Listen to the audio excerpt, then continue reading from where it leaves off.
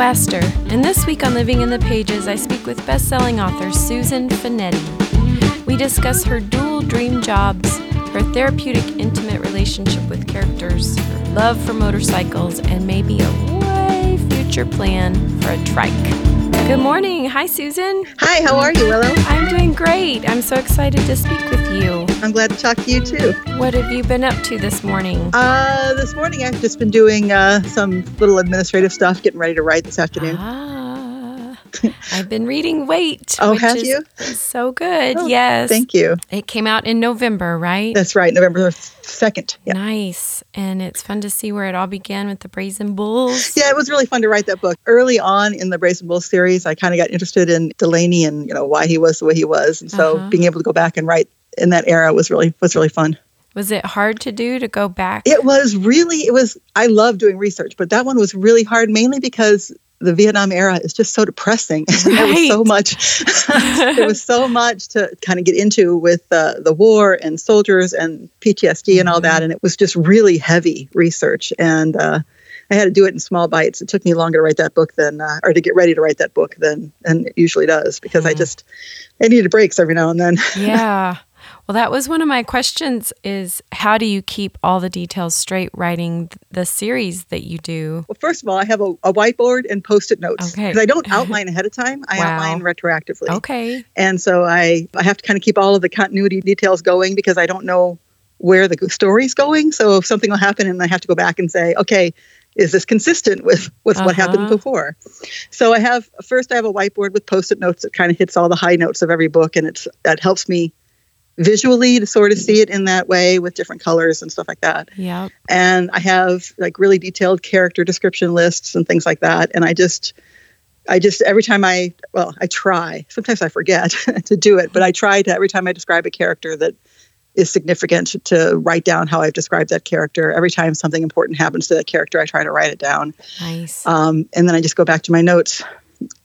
Sometimes, though, I go, wait, I didn't ever write down that thing. I can't remember what that tattoo exactly looked like. And I have to go back into the book. Yeah. And then do you write between books or series? Like with taking a break with Wait, did you go write on something else or no? Yeah, I'm usually doing the research on one book while I'm writing another Wow. one. So it's kind of like, I'm very sort of focused and manic, and writing is the place where I go to relax. So I do it all the time. It's like, if there's nothing else to do, I'm like, all my chores are done. All my day job work is done. What am I going to do? I'm going to watch TV or I'm going to write. I'm going to write. Yeah. So. Well, you have a lot of work to show for it. So that's amazing. I've been shocked by the volumes you have. It's so great. Yeah. I feel sometimes a little sheepish and because I write so much, and I think my readers have got to be fatigued by now. but it's just, like I said, it's something that I am really driven to do and really enjoy. So I'm starting to feel maybe a little bit like it's time to take a break. Yeah. Where I'm just kind of, my brain is starting to get a little tired, but it's just, it's a place I escape to. I guess like when readers read to escape, and I write them to escape. So How long does it typically take you to write a book? The first draft, just getting the story down, takes me between 4 and 6 weeks, depending upon whether or not it's a break during my day job. I'm a professor. So when it's the summer, I can get it done in about 4 weeks. During the school year, there are just fewer days that I can write. And so it takes me about 6 weeks. It takes me, there's several revision passes before the story is anything I would want anybody but my beta to see. So it takes longer than that. But the first draft usually goes down in about 4 to 6 weeks. Okay. And did I read right that you've got 48 books? Is that right? I think that's right. It's 47 or 48, something like that. I have to go back and look at my Congratulations. Do you do anything special to celebrate when you put the end on a book? Other than my husband going, yay! Not really. I take a little bit. That's when I'll take a few days off and we'll go out to dinner or something like that. But I guess it sounds probably kind of weird, but it's starting to get to be like the thing that happens every 6 weeks. Yeah, so it's probably no big deal. It's still really a great feeling to finish that book and tell the story and think I told it well. And it's always awesome to get the paperback and hold it in my hands. That has not lost its sort of celebratory appeal, but But over the 6 years, when I finish a book, it's like, okay, now there's the next one. So there's a little bit less of a celebration, I guess. Do you feel like the Brazen Bulls, that series for sure is complete now, or do you think somewhere down the line you might feel like, oh, let me just add one more thing? That series itself is complete. Okay. But starting in a few months, probably in the spring or summer of the coming year, I'm going to start the next Brazen Bulls series. Oh. So, and that'll be the next generation, which will be actually present day, because the Brazen Bulls finishes right around 2003-ish. Uh-huh. So this one will actually take place starting in like 2020.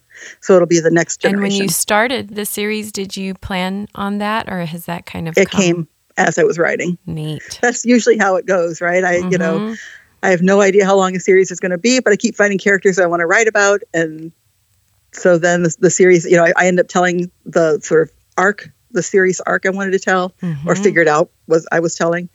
And then that's when the series ends. But then I'm like, there's all these, they all had these cute little kids. and I'm really interested, some of these kids have grown up a little bit. And I'm like, I'm really interested in what that kid's going to be like when they're grown. Oh, that's so fun. That's exciting. It is fun. Yeah. Do you listen to music while you're writing? I do. I don't necessarily listen to like my own sort of favorite playlist, but I listen to music that the characters would like. Okay. I'm curious of what they like. Well, depends. Like right now I'm writing the next book in my Sawtooth series. So it's set in Idaho and they're cowboys and it's set in Western. So I'm listening to a lot of country music, which is not my favorite kind of music. However, I'm starting to, it starts to grow on me after a while. I get so into the mindset of a character that I'm like starting to sing along with Martina McBride and thinking, what happened here? What's happening I'm much more of a sort of Soundgarden Nirvana kind of person. So that's great. Yeah. Do the characters or the stories ever go silent on you? And if so, what do you do to get them talking again? Yeah, that's really interesting. They haven't completely yet, although I'm kind of experiencing right now a place where the story isn't just screaming at me to be told, right? Where it's like I'm dreaming the story and I have to write every minute I can because it won't let me alone. That sort of experience I haven't been having as much lately, and I think that's why I said I'm starting to feel maybe like I'm burning out and need a break. Yeah. But what I do is I just start writing. And the way I started writing it all, the way back when I was writing fanfic, is I just started playing around with a character that I liked in Sons of Anarchy. And then I added another character to that. And I just followed them around until they did something interesting. And that's when I'm not feeling like I really want to write, or I don't have any idea what kind of story I want to tell. I just like pick a character and start writing their day until something interesting happens. And then I go, okay, let's see what happens when these two people start talking. Yeah. And so far, I have found a story every time. That's great. Almost every time. There's been a couple I have one that's a Brazen Bull spinoff that's about 30,000 words in, and it just went. So it doesn't always happen, but most of the time it does. Do you shelve it then, or do you just keep tapping away until it starts coming out? If it's really like if it doesn't catch quickly, then I just shelve it and go, that's the wrong character. In fact, the last book of the Brazen Bulls series with Becker, I started a completely different lead for him, and it was like, this is just not working. And it's funny because I had sort of set up that pairing in a couple of previous books, and then it just didn't work, and so I just started over with a different character. But the one that's 30,000 words in, that one is hurting me. I keep going back and reading it going, yeah, when you've gotten that far. So I just don't know why that one's not working yet. Maybe just timing and it'll come. Maybe so, yeah. Do you have a Harley?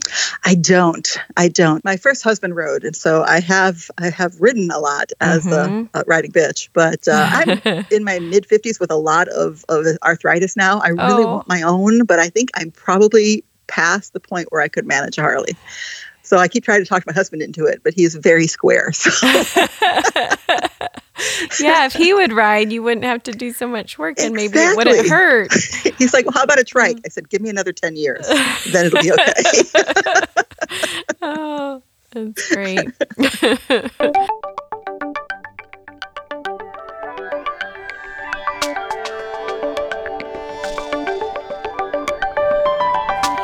Let me just interrupt for a second to let you know that Living in the Pages is part of the Frolic Podcast Network, a podcast community of everything romance related, from book club style discussion, author interviews, comedy, critique, you name it. Find new shows to subscribe to at frolic.media/podcast. And now let's get back to our interview. Do you write mostly at home? Yeah. Okay. Almost entirely at home. There are times when there's too much chaos going on in the house and I go out to the library, but for the most part, I write at home. I'm so curious about your day job too. Yeah, Do you love that? I do. It's interesting. I have both my dream jobs. Wow. It's really weird. Yeah, I feel very lucky. I have I'm an English professor at Sac State. And I have just a really great situation there where I get to teach pop culture. I'm teaching a class on popular romance in the spring. Oh, wow. I teach pre-service teachers, students who want to be high school teachers mainly. Mm-hmm. So I get to talk to them all the time about, how they're going to shape the future. And it's a really great job that I have no desire to leave. Yeah. So although I'm going to want to retire when that kind of comes around. But and so then I come home and on my time off, I do this other job that I love. So it's pretty sweet. I love that so much. I feel like it's so rare to talk with people. I mean, not in this career, but in everyday life, talking with people who just don't have that job that they love. It's really true. It makes such a difference in the joy that you feel. I think it's really true. I mean, there are days where I think, I do not want to go to campus today. And then I kind of go, you are so lucky. Yeah. So chin up, little soldier. Yeah. Imagine if you didn't love it. Yeah. What's your favorite part of writing? I love the moment that I have figured out my lead characters, where I feel like I've settled into their skin and I just really understand them. And there's always this one moment, you probably feel this too, where you just, all of a sudden you really get them. Yes. Yeah. And it's just, I'm getting chills right now because it's just such a cool feeling to go, okay, this conversation that's happening right now is so real because I totally understand this character. And that's always a fantastic feeling. It's probably my favorite. I also really like when I've really hurt them badly and they have that moment where I don't like hurting them badly, but I write it all the time because I like that moment where they where they stand back up. Right. When they're able to get out of it. Yeah. And they start to heal. And I really love that moment too. I think that for me is really cathartic personally. It's kind of like my little baby therapy. Yep. And I just always feel really great when I've been able to write that scene where they've been so down and now they understand that they're going to be okay. So, yeah. I like you so much. You're delightful. Well, thank you. You are too. Do you have any advice for new writers? I advise students in my real job. That's like one of my titles is advisor. And I feel really uncomfortable giving people advice because really I'm like, and I'll give it. I will of course give it, but I always think this worked for me. I don't know if it would work for you, but I mean, I think the one thing is to trust yourself, to not, to turn out all the other crap and just trust yourself and write your story. Worry about, I mean, maybe I'm not the best person to give this kind of advice because I'm not very good at all of the business part of this job. That's the hard part, right? Yeah, exactly. And I'm super, super introverted and super, super anxious. So I mull over the value of whether or not I should put an exclamation point on a tweet. Is that too giddy? Or am I too cold if it's just a period? I spent like 5 minutes with that. So all that kind of social media stuff, I'm just really bad at. Yeah. So what my advice would be though, let that stuff set aside until you have a story that you want to share and don't let that get in your way. That's great. I guess advice. That's probably it. Just write and trust yourself. I like it. Yeah. And find good people around you. That would be another piece. Some people that are going to support you without just, shining you on, that are going to be really, really supportive friends. Yes. In this writing gig. You need that. Honest. Yes. Friends. But knowing how to be honest in a way that you can hear. You know what I mean? Yeah, that's a good point. Not brutal. Exactly. Or just, how can I be honest with you without doing damage? Right. That's going to get in the way of making your story better. Yeah. Good advice. I was really nervous about this phone call, but it's delightful. Oh, good. I'm easy peasy, so I'm so glad. Let's do a fast 5. I will ask you questions and you answer off the top of your head. Oh boy. Okay. Favorite thing to cook? Lasagna. Last show you watched? Marvelous Mrs. Maisel. Ooh, is that right? Mrs. Maisel, whatever the marvelous, yeah. I love her. Oh, she's What's awesome. your nickname? I don't really have one except, my husband calls me Pookie, but my students all call me by my last name. I'm just Finetti. Cute. So. Pookie Finetti. He's going to die now. That actually went out loud. I like it.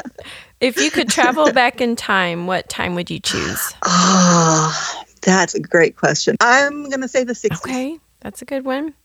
Favorite ritual when writing? Favorite ritual in writing is getting my chaise lounge just set up exactly right with my tea and my little writing desk, lap desk, and everything just exactly right. I spend a lot of time getting my blankies ready. What kind of tea? Right now, it's Twinings Christmas tea. Ooh. But it's usually chai. By the way, the Christmas tea is basically chai. So that sounds delicious. It is really good. Well, I think it's time for us to sing a song. No. Oh, you're joking. That sounded like terror. It was absolutely abject terror. Yes. You've trusted me so far. I think you should keep trusting me. Okay. I had 2 suggestions, Dead or Alive or Born to be Wild. Oh, my goodness. Born to be Wild? Okay. Let's do it. Are you ready? I can't believe. Are you seriously going to make me sing? Seriously. And this is what I do at the end of my podcast, and it's so fun. I should have listened all the way to the end. I listened to several of them. Oh, no. I was trying to say. This is I never got to the end. Oh, no. This is our last hurrah. Okay. Okay, you ready? I guess so. Get your motor running. I don't even know the melody. Head up for the highway. Looking for adventure. Help us, Nate. Whatever comes our way. There we go. Thank you, Nate. Yeah. Like a true mountain. We were born to be wild. We can climb so high. I don't know this song well enough. I don't know. I've changed my mind now. Born to be wild. Okay, let's do Dead or Alive. Born to be wild. Born to be wild. That's it. That's what I got, man. That's the one line I got. Me too. Turns out I don't know that song. Oh, man. I must be, because when I hear it, I guess I'm faking it most of the time. Yeah, apparently I was too. Yeah, I know that song. No, I don't apparently. Well, thanks so much for spending your morning with me. Well, thank you for inviting me. Lovely to meet you. Will we see you at any signings in 2020? In 2020, probably not. Okay. But I haven't completely said no, but I don't have any scheduled right now. No. But well, hopefully I will meet you at one of them sometime. I would love to meet you in person. That would be great. Have a great rest of the day. Thank you. You too. Bye-bye. Right. Bye.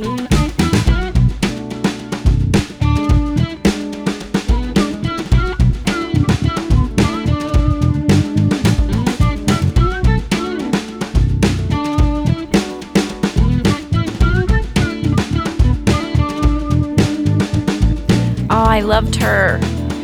Thanks so much for listening. Come back next week.